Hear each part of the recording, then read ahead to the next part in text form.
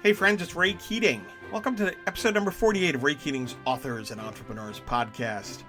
This episode is part 2 of some lessons served up for entrepreneurs, including authors, courtesy of Peter Drucker.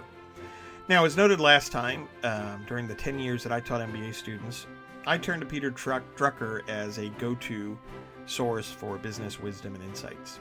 And from the 30s to the early 21st century, Drucker provided sound analysis in a whole host of areas, including the role of the CEO, teams, costs, profits, pricing, hiring, firing, business turnarounds, demographics, countless other subjects regarding managing people and organizations.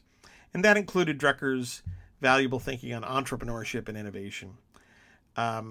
We're not here to do justice to his lifetime, to a wonderful lifetime of work, but I picked out 15 perceptive quotes that require some reflection by entrepreneurs and author entrepreneurs, while also hopefully stimulating a desire to delve further into the wisdom of Peter Drucker. Now, in the last episode, I laid out 8 of these quotes, so here come the other 7.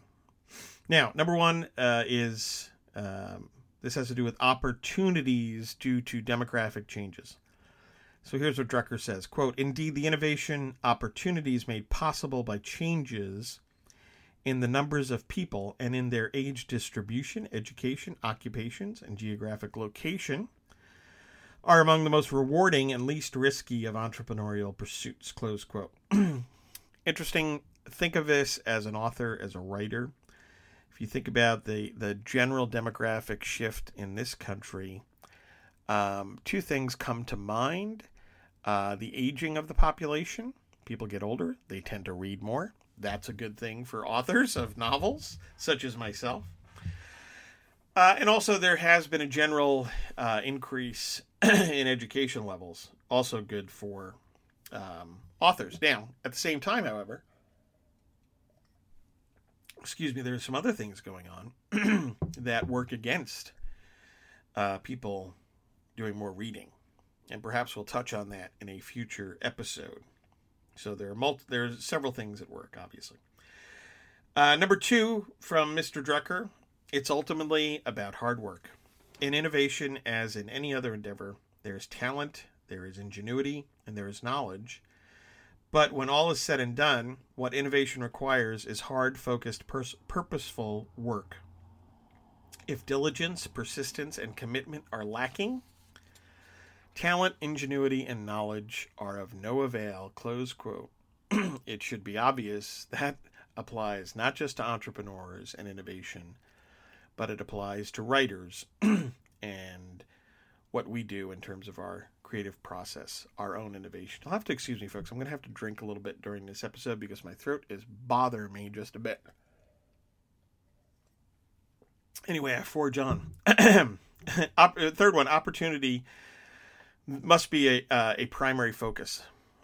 So here's Drucker, quote, "Focus on opportunities, not problems." I like that.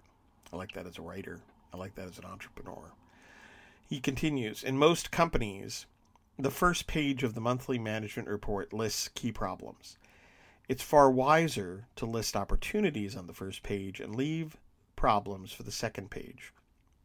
Unless there is a true catastrophe, problems are not discussed in management meetings until opportunities have been analyzed and properly dealt with," close quote. That's what entrepreneurship is all about, and I would argue that's what being an author is all about, is focus on opportunities. Use your talents to take advantage of those opportunities. Number 4, decisions on hiring. Let's see what Drucker has to say here. Quote, "Take responsibility for decisions. This is particularly important when it comes to hiring or promoting people. If after promoting a person, the decision has not had the desired results, executives don't conclude that the person has not performed.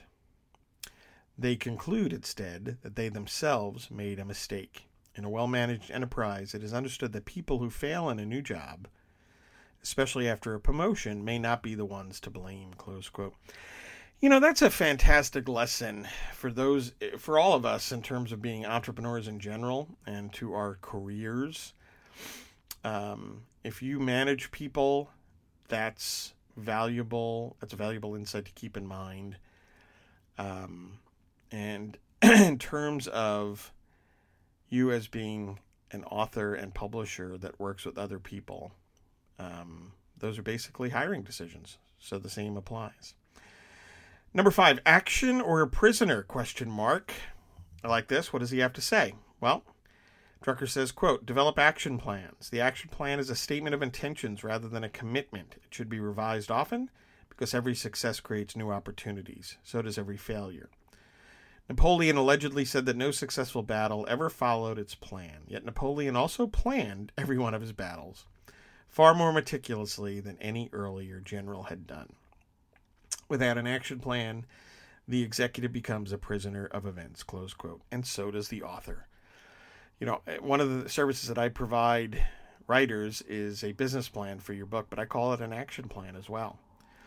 So you need to not only have an outline for your book, if you will, but you need an outline, an action plan for what you're planning to do with that book and with your writing career in general. Excuse me again, folks. Number 6.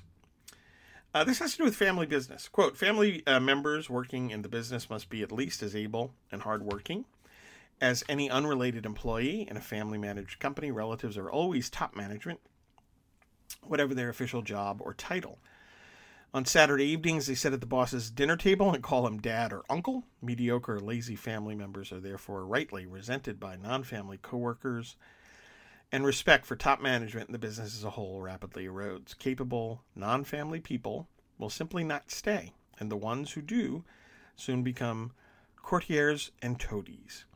It is much cheaper to pay a lazy nephew not to come to work than to keep him on the payroll, close quote. Good stuff from Peter Drucker again there. Tough decisions for, most businesses in this country are family businesses. That's what entrepreneurs are doing. They're running family businesses to a great extent. So these are vital things to keep in mind, both as the person running the business and the family member working in the business. And, listen, I think most writers, well, I can't say most writers, but many writers, including myself, tap into family members for assistance. So those things all come into play in terms of, understanding who the family members are and what their strengths and weaknesses are, and not fooling yourself and fooling them, because nobody will win in the end when that happens. And finally, number 7, which ties in again to this family businesses, Peter Drucker says, quote, management books and courses deal almost entirely with the publicly owned and professionally managed company. Yet the majority of businesses everywhere, including the U.S., are owned and run by family members. They even include some of the world's largest companies, close quote. I think he wrote that point in 2009, not that long. Well, he did not. He wrote that in Drucker on Management, and then it was updated after his death in the Wall Street Journal. But anyway, the point is that I think this is one of the areas with the blossoming of entrepreneurship education that is being dealt with. I certainly tried to deal with it when I was teaching MBA students in a much more substantive way than it used to be. So the fact that people are studying entrepreneurship, undergrad and graduate, that's a plus, and we're dealing with these things when we didn't in the past. And I think the point was a legitimate criticism. It still applies to, I'm sure, many management programs.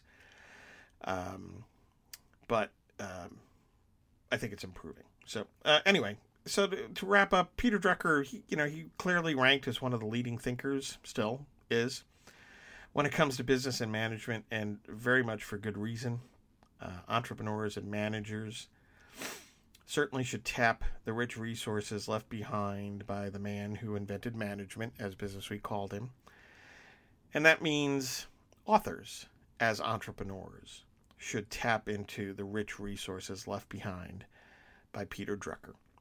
Thanks for tuning in. Please sign up for our email list at raykeatingonline.com/contact. And you'll get a free newsletter and information on great savings opportunities. Check out the links in the show notes for more information about various services that I provide writers, fellow authors. You can contact me at Ray Keating at KeatingReports.com if you have any questions, comments, compliments, complaints. Send them all over there. Also, I have to-do list solution planners, 3 this year, that are available at Amazon.com and at RayKeatingOnline.com. Hopefully those will make you more productive in 2020. One is the Pastor Stephen Grant Novels Planner. There's the Disney Planner and the Lutheran Planner. And also, please consider reading and giving as gifts, perhaps, my Pastor Stephen Grant novels. They're available in paperback. They are available in paperback and for the Kindle at Amazon.com. Again, signed books at RayKeatingOnline.com. The latest book in that series is called The Trader, and it is action-packed. My latest nonfiction, non-planner book is Free Trade Rocks, 10 Points on International Trade Everyone Should Know. And you can get that at Amazon.com in paperback and for the Kindle. And please check out various other websites and endeavors of mine, such as DisneyBizJournal.com. Folks, I am an economist. I taught MBA students for 10 years about entrepreneurship, the economy, and assorted management topics. And again, I used Peter Drucker's resources extensively. I'm also a writer. I've been doing that for 30 years plus, and I've been writing novels now for 10 years. So I hope all of this experience provides some value to you. Please like us on Facebook at Authors and Entrepreneurs and at Pastor Stephen Grant Novels. Subscribe to this podcast. And until the next installment of Ray Keating's Authors and Entrepreneurs podcast, enjoy reading, enjoy writing, and please enjoy entrepreneurship. God bless and take care.